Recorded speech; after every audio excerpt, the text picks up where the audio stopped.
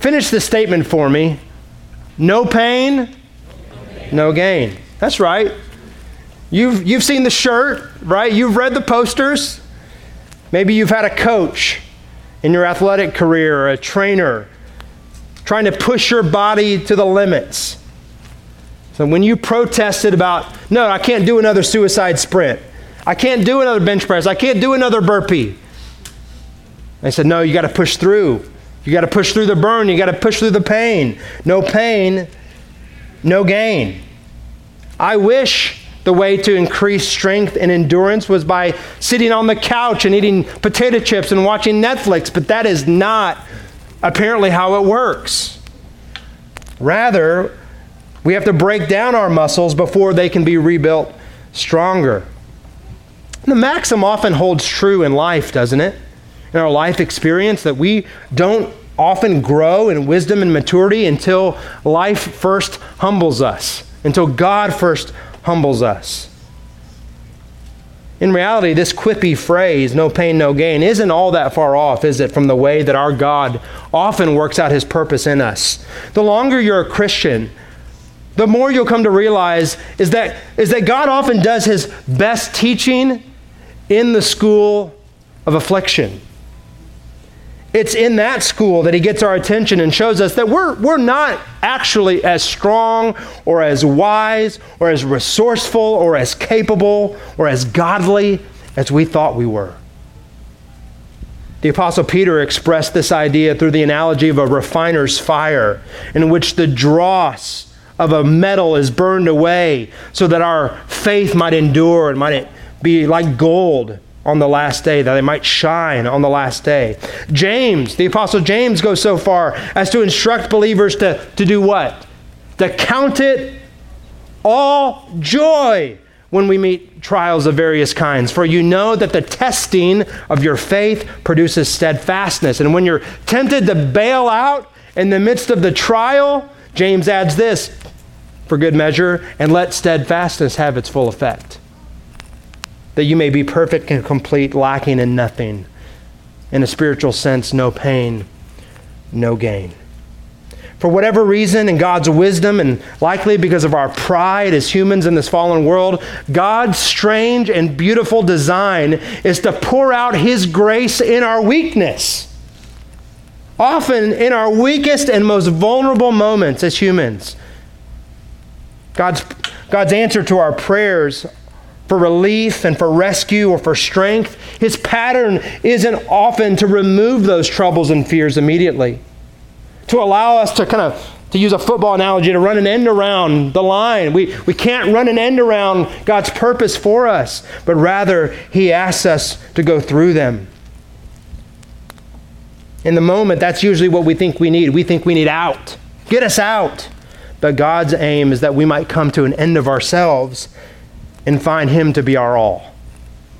Friends, that's what we're going to see this morning. We're going to see it in motion in the book of Genesis and the story of one of the patriarchs of Israel. And we're going to see this in the life of Jacob. So turn to Genesis 32. It's on page 27 of the Bible underneath your chair. Just a note, if you don't have a Bible, we would love for you to have this Bible. So if you don't own a Bible, take it home. If you don't have a Bible with you this morning, please use it. It's on page 27 of that Bible. If you're just joining us in Genesis, let me give you a quick flyby of the context that will help you understand where we are today. What we're seeing in the book of Genesis, as the screen says, is the unfolding of God's promises to bring salvation to the human race. Despite the fact that humanity deserves God's curse because of our sin, God intends to bless the world and reverse all the horrific effects of sin and death. And he chooses to do that through a family, through a line of descent that started with Adam and Eve and then narrowed to a pagan man eventually from Mesopotamia named Abraham. And God established this special covenant relationship with Abraham, and then with his son Isaac, and then with Isaac's youngest son Jacob. In God's sovereign freedom, remember, God chose the younger Jacob and not the older Esau to carry on the promise. And yet, rather than trust in God and wait on him for his blessing, Jacob snatched away Esau's birthright, and he conned his way into the father's blessing by masquerading as Esau. You remember that? And as a result, for the next 20 years, Jacob was exiled outside the land of Canaan, having fled there to escape Esau's anger, his murderous intent. And while outside the land, the Lord took Jacob, as we saw last week, in chapters 29 to 31, the Lord took Jacob through the school of hard knocks. His uncle Laban out-Jacobed Jacob. He defrauded him multiple times. Laban tricked Jacob into marrying Leah, whom Jacob did not love, before eventually giving him Rachel in response to 14 years of servitude. This polygamy that Jacob committed with sisters and eventually with these sisters' servants caused all kinds of jealousy and conflict. And yet through it all, God was gracious. God gave Jacob 11 sons, eventually a 12th, but at this point 11 sons and one daughter. And he led him. He called him out of Padam Aram with untold riches. God had kept his promises to Jacob. But now as Jacob stands on the edge of the promised land and he looks to his future, he knows that he has to deal with his past. Coming back to Canaan means re-entering the relationship with his family, and it means encountering his brother Esau. So let's read the first 21 verses of Genesis 32. Jacob went on his way, and the angels of God met him. And when Jacob saw them, he said, "This is God's camp." And so he called the name of the place Mahanaim.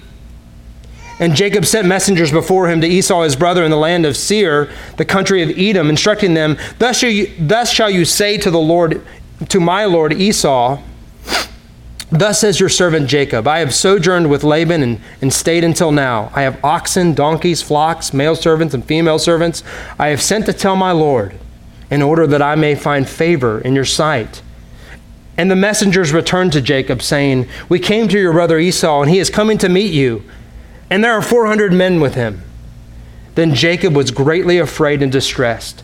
He divided the people who were with him and the flocks and the herds and camels into 2 camps, thinking, if Esau comes to the one camp and attacks it, then the camp that is left will escape. And Jacob said, O God of my father Abraham and God of my father Isaac, O Lord, who said to me, Return to your country and to your kindred, that I may do you good. I am not worthy of the least of all the deeds of steadfast love and all the faithfulness that you have shown to your servant. For with only my staff I crossed this Jordan, and now I have become 2 camps. Please deliver me from the hand of my brother, from the hand of Esau, for I fear him, that he may come and attack me, the mothers with the children. But you said, I will surely do you good, and make your offspring as the sand of the sea, which cannot be numbered for multitude. And so he stayed there that night, and from what he had with him, he took a present for his brother Esau, 200 female goats and 20 male goats and 200 ewes and 20 rams, 30 milking camels and their calves, 40 cows and 10 bulls, 20 female donkeys and 10 male donkeys. These he handed over to his servants. Every drove by itself, and said to his servants, Pass on ahead of me and put a space between drove and drove. He instructed the first, When Esau my brother meets you and asks you, To whom do you belong? Where are you going? And whose are these ahead of you? Then you shall say, They belong to your servant Jacob. They are a present sent to my lord Esau, and moreover he is behind us. He likewise instructed the second and the third and all who followed the droves. You shall say the same thing to Esau when you find him. And you shall say, Moreover, your servant Jacob is behind us. For he thought, I may appease him with the present that goes ahead of me, and afterward I shall see his face. Perhaps he will accept me. So the present passed on ahead of him, and he himself stayed the night in the camp. Well, our text today is actually chapters 32 and 33 of Genesis. And I think that the structure of this unit of Scripture is pretty easy to trace. In chapter 32, verses 1 to 21 that we just read, we see God's reminder to Jacob of his promises to him at Bethel, and then Jacob's desperation for God to help him in the face of Esau's advancing army. In verse 22 to 32 that we'll read here in a few minutes, we're going to see this famous wrestling match between Jacob and a mysterious man who attacks him. And then chapter 33 is Jacob's reunion and reconciliation with his brother Esau. Every week I give you a main idea of the text, which I hope will be the main idea of the sermon. It's a way to just make sure the agenda of God's Word sets our agenda this morning. Here's what I think the main idea of these chapters is. God's answer to your greatest troubles and fears is often not to remove them, but to cause you to desperately cling to Him alone. God's answer to your greatest troubles and fears is often not to remove them, but to cause you to desperately cling to Him alone. 3 points this morning, kind of mirroring that structure that I just said. Number 1, the face of danger. It's in verses 1 to 21 that we just read. Number 2, the face of God. Number 3, the face of Esau. The face of danger, the face of God, the face of Esau. Brothers and sisters, I hope, I pray, I want that main idea that I just shared to sum up what I hope your response to God's Word will be today. I pray that God would impress upon our hearts that our greatest need in our moments of crisis is not necessarily relief.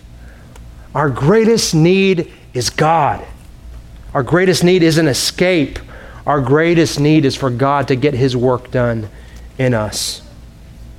Let's look at point number 1, the face of danger here at the beginning of chapter 32. Verse 1 indicates that after Laban and Jacob parted ways, the angels of God met him. Now, I hope when we read that, another event earlier in Jacob's life popped into your mind. Did it? What event? That's right, the ladder. What should have popped into your mind is when God met Jacob at Bethel. Remember his visionary dream when he saw the angels of God descending and descending on a stairway between heaven and earth. And we saw that the angels were a clear sign of God's providential protection and provision. And now, as Jacob is exiting the promised land, he sees the angels again. And immediately he seems to understand their significance. He says in verse 2, this is God's camp. He called the prior place that he had met God Bethel, God's house. But now he calls this place God's camp. He recognizes God's presence to be mobile, doesn't he? Aslan is on the move in the language of Narnia. It speaks of a military encampment. Only here it's no regular army. It's not any Canaanite army, but the armies of the Lord of hosts. They're out in front of Jacob. They've gone before him. They're scouting the area. They're ready to defend him. Friends, I think that the presence of angels here as Jacob is exiting Padan Aram and coming back into the land, at both his entrance and his exit and his entrance, if you could say it in the right order, right? It suggests to us that the angels were there with him the entire time. It suggests that God never left him. As one commentator so aptly put it, although outside the land of promise, Jacob was not outside the hand of promise. But now the angel's visibility to Jacob reminds him of that fact. God is with him. And so verse 2 says that Jacob called the name of the place Mahanaim, which means 2 camps. Now, this word, this phrase, this name, 2 camps, has puzzled Bible scholars for a long time.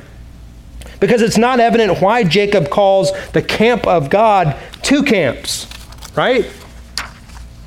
Some have suggested, well, perhaps Jacob is referring to the camp of angels and then to his camp, right? 2 camps. But I'm not so sure that's it, and I'll show you in a few moments why as we keep going. But notice what Jacob does immediately after he sees the angels, after he names the place. Freshly invigorated by a renewed sense of God's presence, what does he do? he sends messengers before him to Esau, his brother. And I think that word choice by Moses is very intentional. He sends what? Messengers. It's the same word in Hebrew for angels. Angels are messengers of God that do his bidding. And so I think what Moses wants us to see is there's a connection between the sight of the angels and Jacob's immediate response. He seems to take fresh courage from the view of the angels, and he initiates contact with Esau. You might be thinking as you're reading, well, surely, it seems obvious that Jacob's path back into the land must have taken him into the area of Esau's territory. He was going to cross his path naturally, but no, that's not the case. Seir is in the far south. Jacob was coming from the northeast. But Jacob knows that even though Esau was not in his immediate path, he now has to reckon with his past. It is time. And although God still has work to do with Jacob, as we're going to see, I think his action here in initiating contact with Esau is a response of faith to what he saw at Mahanaim. He acts upon his understanding of God's presence with him, and he seeks to deal with a 20-year-old offense. Jacob sends the messengers to Esau, and you're going to notice this. I'm not going to flag it every time, but anytime Jacob communicates with Esau in this entire passage, did you notice the extreme deference that he dealt with him in? Verse 4, he calls him my Lord Esau. He says, thus says your servant Jacob. And notice the goal in verse 5, I have sent to tell my Lord, there it is again, in order that I might find favor in your sight. Jacob is hoping beyond hope that Esau would not treat Jacob like he deserved. He is seeking Jacob's mercy. And I think all throughout this passage, as Jacob defers to Esau, and even as he's going to come later and he's going to bow down 7 times, the irony is that the oracle was that the older would serve the younger. And here's Jacob bowing down before Esau, asking for his mercy.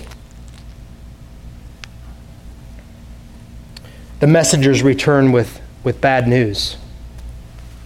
It's actually good news and bad news. It's kind of one of those situations. Hey, Jacob, the good news is that Esau is on the way, right? The bad news is that he's got 400 men with him. Hope that's okay. Now, we're never told Esau's intent. We're never told why he's coming with a horde of men. But I think we can surmise that by the presence of the 400, that Esau is loaded for bear. From all appearances, he's coming to give Jacob what had been coming to Jacob for a long time, the wrath of Esau. And verse 7 says that Jacob was greatly afraid. He was distressed. Yeah, you think? He was terrified. This is Moses' way of saying that Jacob was freaking out. He was out of his mind with fear. The past that he thought he had outran finally had caught up with him. A 20-year-old sin was coming home to roost. Beloved, don't think that just because your sin doesn't have immediate consequences, that it never will. Just ask Jacob. He thought he could bury the offense in the soil of a Paddan Aram, but now Esau's army is headed toward him. Notice what Jacob does. He divides up his entourage into these 2 camps. And you can see his logic. It's right there in the text for us. If Esau comes to the one camp and attacks it, then the camp that is left will escape. It just seems like common sense strategy. But notice the language. Jacob divides the group into what? 2 camps. He divides it into Mahanaim. He had just named the place of the angels that, 2 camps. It's almost as if his 2 camps echo the 2 camps that he had seen. I think what is happening here is that Jacob, when he saw God's camp, saw before him 2 camps of angels. I think that's what he saw. And now he's dividing his camp into 2 camps to echo what he had seen. He's trusting that each camp of angels would protect his 2 camps, each of his 2 camps. We can't be sure, but I think that's what's happening here. And then what does he do? Jacob does something in verse 9 that we have yet to see him do the entire story in Genesis. what does he do? He prays. In fact, this is the longest prayer recorded in Genesis. Jacob recognizes that ultimately his protection is not going to lie in his wily strategy, but in the Lord. Now, I want you to notice a couple things about Jacob's prayer. First of all, notice that Jacob recognizes his unworthiness. He doesn't come to God with his hands full, but with his hands empty. This formerly self-assertive and manipulative man now recognizes that all of God's steadfast love and faithfulness to him was undeserved. All God's covenant mercy to Jacob wasn't anything because of what he had done, but based on God's free and full grace alone. It was none of Jacob and all of God. Friends, this is what Christian prayer looks like, isn't it? This is what the prayer of a believer looks like. We don't come to God asserting how lucky God is to have us on board, but rather we come to God noting how utterly undeserving we are of any of his goodness, especially his steadfast love and faithfulness to us in Christ. If you're here and you're not a Christian, listen, this is kind of the starting point for Christianity. A recognition that in you is nothing worthy of God's attention and favor. That your sin has so corrupted your soul that even the good things that you do have no eternal value apart from Jesus Christ. So utterly holy is God that he cannot abide the presence of evil. Even the whitest lie has the blackest stain on your soul in light of God's holiness. Friends, the righteous deeds, the good works that we do apart from Christ are in God's sight utterly unworthy. They're worthless. They're like filthy rags. They don't merit you any standing before God. You are entirely dependent on God's love and faithfulness if you have any hope of salvation. So Jacob's prayer is marked by this humility. It's a recognition of who God is. And then, of course, he asks God for deliverance. Did you see that? He transparently states his fear. He's honest. He's not hiding behind vague descriptions. He calls it what it is. He says, I'm afraid. And then notice verse 12. Jacob invokes the promises that God had made to him at Bethel years before. 20 years before, he invokes those promises. And he even uses the language of God's promise to Abraham back in chapter 22 about the offspring being multiplied like the sands of the sea, like the stars of the sky. So not only is Jacob banking on God's character, his steadfast love and faithfulness in light of his unworthiness, he's banking on God's purpose to fulfill his word. Jacob is entrusting his present challenge, Esau, in light of God's past promises to him. I think I've told you this before, but the way that I used to break in a fresh baseball glove back in high school, did I tell you this before? Praise the Lord. The way that I used to break in a new baseball mitt was to rub mink oil all over the leather, and then I'd put a ball in the web of the glove and a few rubber bands around the ball, and I'd close it tight. And then you know what I did? Any guesses?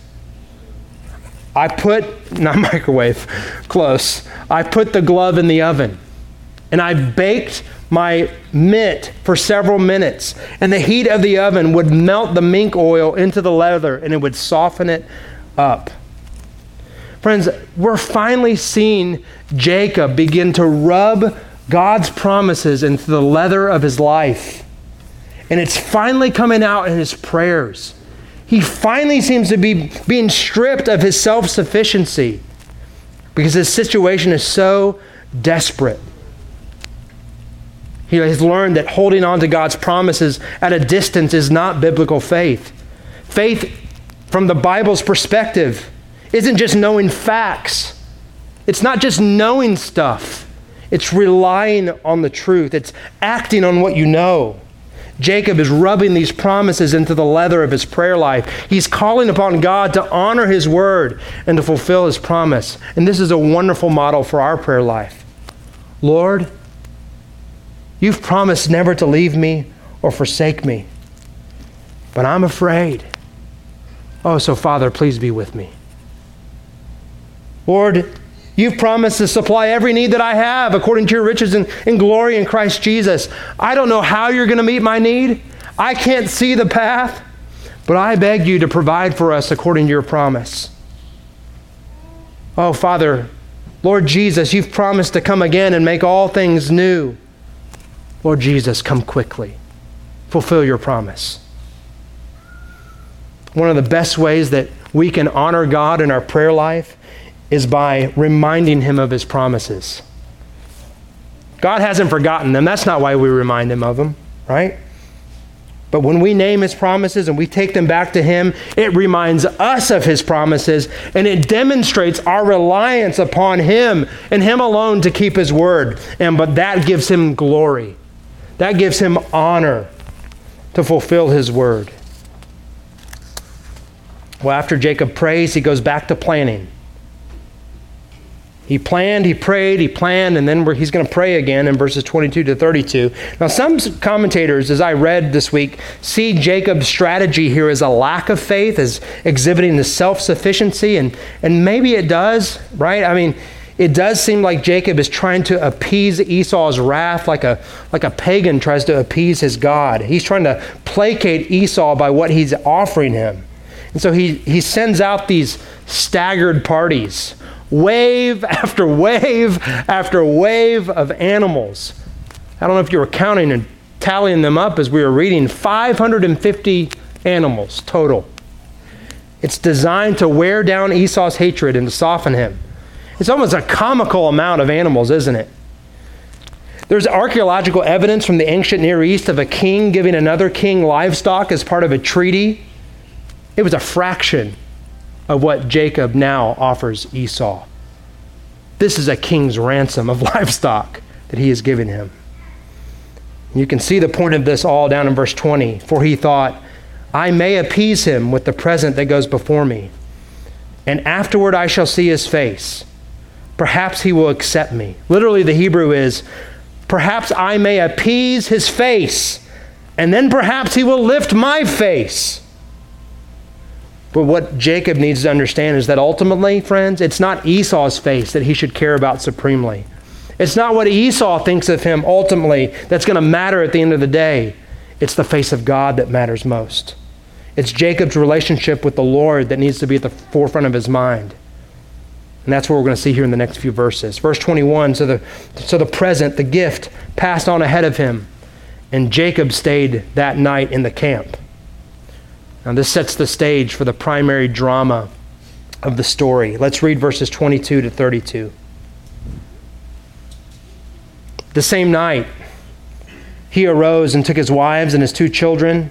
He has more than two children, doesn't he? That same night he arose and took his two wives and his two female servants and his 11 children, and he crossed the ford of the Jabbok. He took them and sent them across the stream and everything else that he had. And Jacob was left alone. And a man wrestled with him until the breaking of the day. When the man saw that he did not prevail against Jacob, he touched his hip socket. And Jacob's hip was put out of joint as he wrestled with him. Then he said, let me go, for the day is broken. But Jacob said, I will not let you go unless you bless me. And he said to him, what is your name? And he said, Jacob. Then he said, your name shall no longer be Jacob, but Israel. For you have striven with God and with men, and have prevailed. Then Jacob asked him, please tell me your name. But he said, why is it that you ask my name? And there he blessed him. So Jacob called the name of the place Peniel, saying, for I have seen God face to face, and yet my life has been delivered. The sun rose upon him as he passed Penuel, limping because of his hip. Therefore, to this day, the people of Israel do not eat the sinew of the thigh that is on the hip socket, because he touched the socket of Jacob's hip on the sinew of the thigh. We're not told exactly why Jacob sent his wife and children ahead of him and he stayed back. It could have been cowardice. I don't think that's it. It could have been Maybe he's reasoning that by isolating himself, he'll draw Esau's attention, his ire toward himself and not his family. Maybe he counted his family as kind of the last wave of gifts, so to speak. But what really matters is what happened next. The German reformer Martin Luther calls these verses one of the most obscure passages in the Bible. What an encouragement that was to me as I studied. Let that be an encouragement to you. Verse 24 is as abrupt as it is shocking. Out of nowhere, the Bible says a man attacked Jacob in the dark. Who's the man? Is it Esau launching a stealth attack? Is it a bandit? Is it a robber? That would make sense. He's out in the middle of nowhere. And Jacob wrestled back with all his might. In fact, these men wrestled all the way to the dawn. Just a remarkable endurance by the man and by Jacob. Verse 25 seems to indicate that this man, even as they wrestled on, had intentionally limited his might. He had intentionally limited his strength in the fight. He had this hidden reservoir of strength, because what does he do? When he saw that he wasn't prevailing, what does the man do? He merely touches Jacob's hip socket, and Jacob's hip was put out of joint. This man injures Jacob. He incapacitated Jacob's ability to fight effectively, and yet still Jacob tenaciously holds on. In verse 26, the man says, "Let me go, for the day is broken." But Jacob says, "I will not let you go unless you bless me."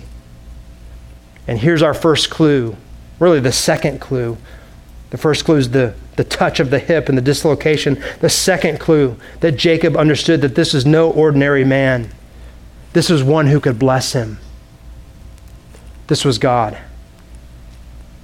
The prophet Hosea comments on the passage. If we ever have a question about a biblical interpretation, what do? We let Scripture interpret Scripture. It's a main priority of biblical interpretation. Hosea chapter 12, listen to verses 3 and 4. We read it last week. In the womb, Jacob took his brother by the heel, and in his manhood, he strove with God. He strove with the angel and prevailed. He wept and sought his favor. So Hosea helps us identify who this man is. He concurs with Jacob. This is God. This is God having taken on human form to condescend to Jacob. Hosea calls this man the angel. Now remember, we have seen the angel of the Lord before in Genesis. We've seen this stand-in manifestation of Yahweh before, back in the story with Hagar, when the three men approached Abraham before the destruction of Sodom and Gomorrah. Not the angels, plural, not the messengers of God, plural, but the angel of the Lord.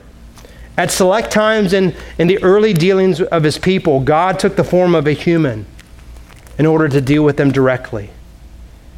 And because of passages like we read earlier from Exodus that Anthony read, where Moses says no one can see the face of God and live, many theologians think that the angel of the Lord is a pre-incarnate appearance of the Lord Jesus Christ, a Christophany. And it very well may be. Regardless, it's clear that this man with whom Jacob wrestled is God himself. God sought to humble Jacob by injuring him. God was stripping Jacob's self-sufficiency and pride. He's bending Jacob's will toward his. He's showing Jacob, you are no match for me. Your greatest need, Jacob, isn't Esau's favor. It's my favor. Jacob's greatest need wasn't that Esau's face be turned toward him, but that God's face be turned toward him. And then when we see the injured Jacob hanging on to God for dear life and crying out to God for his blessing, friends, that's a really good sign. That's a sign that Jacob finally understood what he needed. He needed God. He needed what God had promised him all along. He needed the blessing. Notice the question to Jacob in verse 27. What is your name? And he said, Jacob. It's almost an admission of guilt, isn't it? I'm the heel grabber. I'm the deceiver. This is the way I've been for most of my life. And the man said, your name shall no longer be called Jacob, but Israel, for you have striven with God and with men and have prevailed. This man had the authority to change Jacob's identity. No longer is Jacob going to be known for his past and his past sin, but for his future. The name reorients Jacob's identity from striving in his own strength to striving for God's blessing. The wording is strange. I have to admit that Jacob can be said to have prevailed with God. Because clearly, who won the match? Physically. Who won the match? God won the match. Jacob's going to limp away with the permanent reminder of his physical weakness. No, the way that Jacob prevailed wasn't by winning the wrestling match physically. The way that he prevailed was by his tenacious clinging to the Lord and then his declaration of dependence upon him. And Jacob's limp for the rest of his life is going to remind him that God's strength is known through his weakness. This is the upside down world of the kingdom of God. We saw it all through the Beatitudes when we studied Matthew last year. It's not the strong, it's not the self-sufficient that lay claim to the kingdom, but the poor in spirit and those who mourn. It's not the self-assertive that God honors, but the meek. God resists the proud, but gives grace to the humble. Humble yourselves, therefore, under the mighty hand of God, that in due time he might exalt you. Brothers and sisters, you can go far in this world by pulling yourself up by the bootstraps, by your charisma and your intellect and the force of your personality, but you cannot go far that way in God's kingdom. In fact, you can't enter the kingdom in your own power. Friends, the wealth that buys you access to the kingdom of God is spiritual bankruptcy. God's chosen currency for access to him is humility.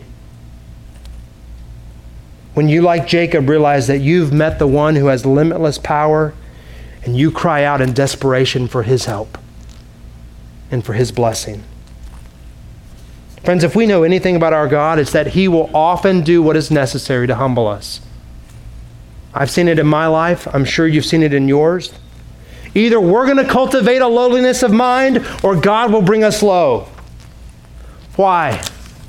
Why does God choose to discipline us in this way? Because he's the heavenly ogre who gets his jollies from beating you with his heavenly club into submission? No, because he knows that in order for you to be full of joy, both now and eternally, I'm talking true and lasting satisfaction, true joy. In order for you to have that, you need to be full of God, not full of yourself.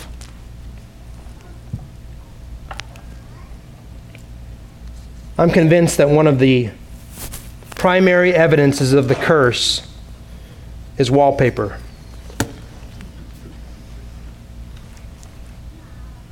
I would rather go to the dentist or the orthodontist or wherever you go to get a root canal. It's the dentist, right? I'd rather go to the dentist and get a root canal than peel wallpaper. So 2 houses prior to the one we live in, we had to peel wallpaper in both places. And of course, you can go to the Home Depot and you can get that, that peeler device, where I don't even know what it's called, but you put it in and you start turning it and it helps peel the wallpaper. I remember a couple of times that we worked for hours and it just was not working. And then you go to the Home Depot or wherever and you can get the wallpaper stripping agent, right? And it's like this gel that you put on the wallpaper. And what does that gel do? What does that solution do? It softens it. So finally, layer after layer, the wallpaper peels off. Maybe a silly illustration, but I thought of the way that God often works in us. Our hearts are often hard. We're often stubborn in our pride and our self-sufficiency, and so the Lord uses our circumstances that he sends our way to soften us, to bend us, to strip from us our self-sufficiency and pride so that we might find our all in him. Many see this event as Jacob's conversion to be a true believer and a follower of the Lord. Maybe. You wouldn't have to work hard to persuade me of that. Okay? Because God radically transformed him, and then he renamed him. He gave him a new identity.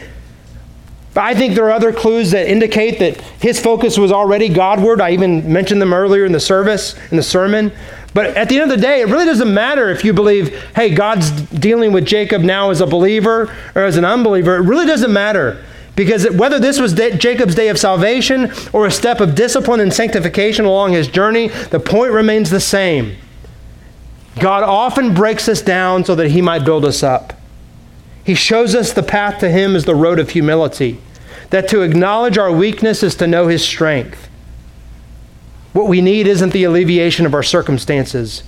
What we need is a relationship with God. So friend, what are you seeking in your moment of need? To what or whom do you turn? Teens, this isn't just for adults. This is for you.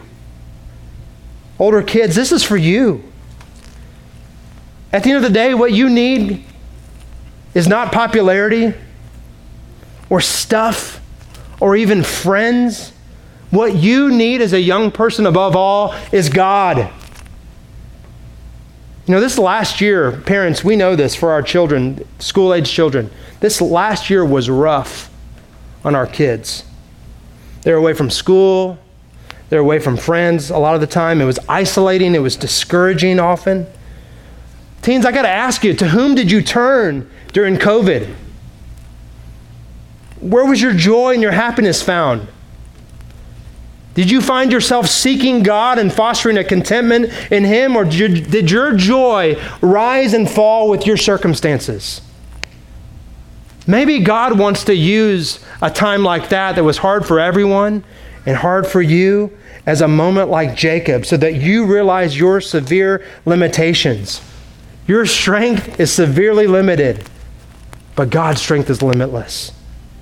That God is after your heart. He doesn't want just some of you alongside all your hobbies and pursuits. He wants all of you. So stop fighting him. Stop kicking against him. Stop struggling and submit your heart to him and follow Jesus. Look at verse 29. Jacob asks the man for his name, and the man declines to tell him. Instead, he blesses him in order to remove all doubt who he is. And Jacob called the name of the place Peniel, saying, "For I have seen God face to face, and yet my life has been delivered." Peniel means face of God. Jacob had a personal encounter with God, and through that blessing, his life was preserved. I think there's a connection there, a verbal connection. Earlier, did you notice Jacob's prayer? He was terrified and he begged God, "Deliver me, please. Deliver me from the hand of my brother." Now Jacob uses the same verb. My life has been delivered. Not because it was delivered from Esau, because he had seen God face to face. His life was delivered. Now he's in position to face Esau properly. No longer afraid, but confident in his God. I wonder if there may be some of you, you're thinking to yourself, okay, I'm following you. I see Jacob with the angels. Jacob had this personal, intimate encounter with God. Well, if God would make himself real to me like that, then I would trust him. If I saw camps of angels, then I'd believe. If God wrestled me, jumped off the top rope, and tried to pin me down, well, then I'd acknowledge, yeah, there's a God. And I get it, these visceral experiences that we're reading about, we yearn for something like that ourselves. But friend, what you need to understand is that God's coming to Jacob anticipated, didn't it, his coming to us. Jacob saw the face of the Lord dimly in the dark of night. We see the light of the glory of God in the face of Jesus Christ. We see God's glory displayed in Jesus and through his word. Jacob asked for God's name. If you're Christ, you've been baptized in the name of the Father, the Son, and the Holy Spirit, the triune God.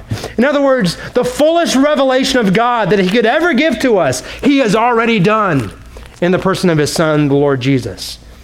We do not need any other experience to behold him and to be changed by him. than to see him in this word. And friends, so if you'll come to Jesus by faith today, if you'll rest in his work alone to save you, if you'll trade in your sufficiency for his sufficiency, you can be sure that the God of Jacob, through his Son, through the power of his Spirit, will be with you, will bless you. Just briefly, just as some passing comments, we're not going to look at this chapter in detail. Number 3, the face of Esau. You can read it in detail this afternoon. It would be very edifying for you to do so.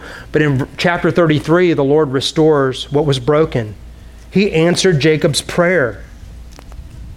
Esau, in verse 4, runs to Jacob, but instead of running for vengeance, he ran in for a hug and a kiss. God had transformed Jacob, and he had changed Esau. Notice verse 9. Esau attempts to refuse these lavish gifts.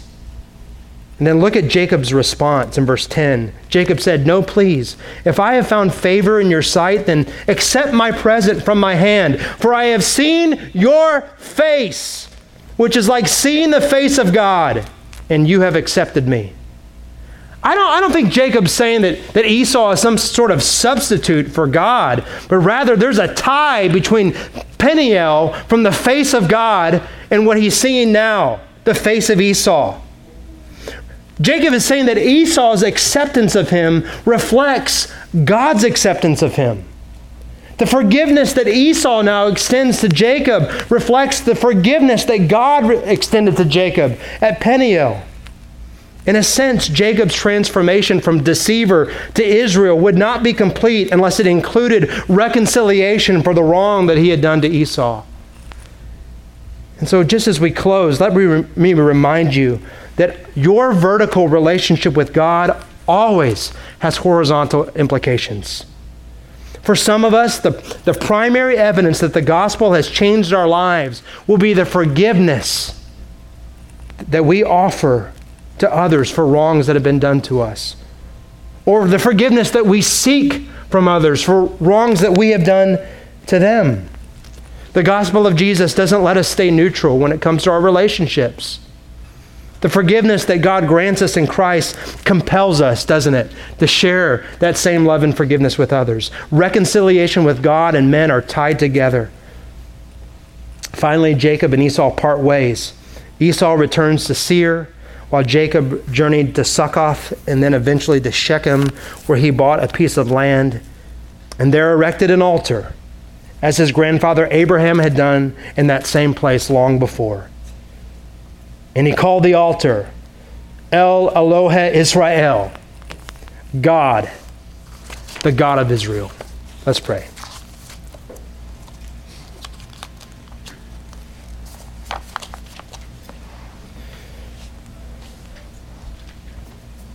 Father, thank you for the reminder from your word today that what you're after ultimately isn't necessarily to make our lives better, but to make us your own. What you're after in our life isn't to give us necessarily everything that we want even, but to give us what we need, to give us yourself. And so, Father, I pray that if anyone's here today and they've never bowed the knee, they've never submitted their heart to you through the Lord Jesus Christ, today that they would see the glory of the gospel and their need of a Savior, and that they would trust in Christ fully for their salvation. And for those of us who are Christians, Father, help us to see the normal everyday experiences of our life, the good things that you give us, the hard things that you send our way, as evidence of your love for us. That you are pursuing us and staying with us and staying after us.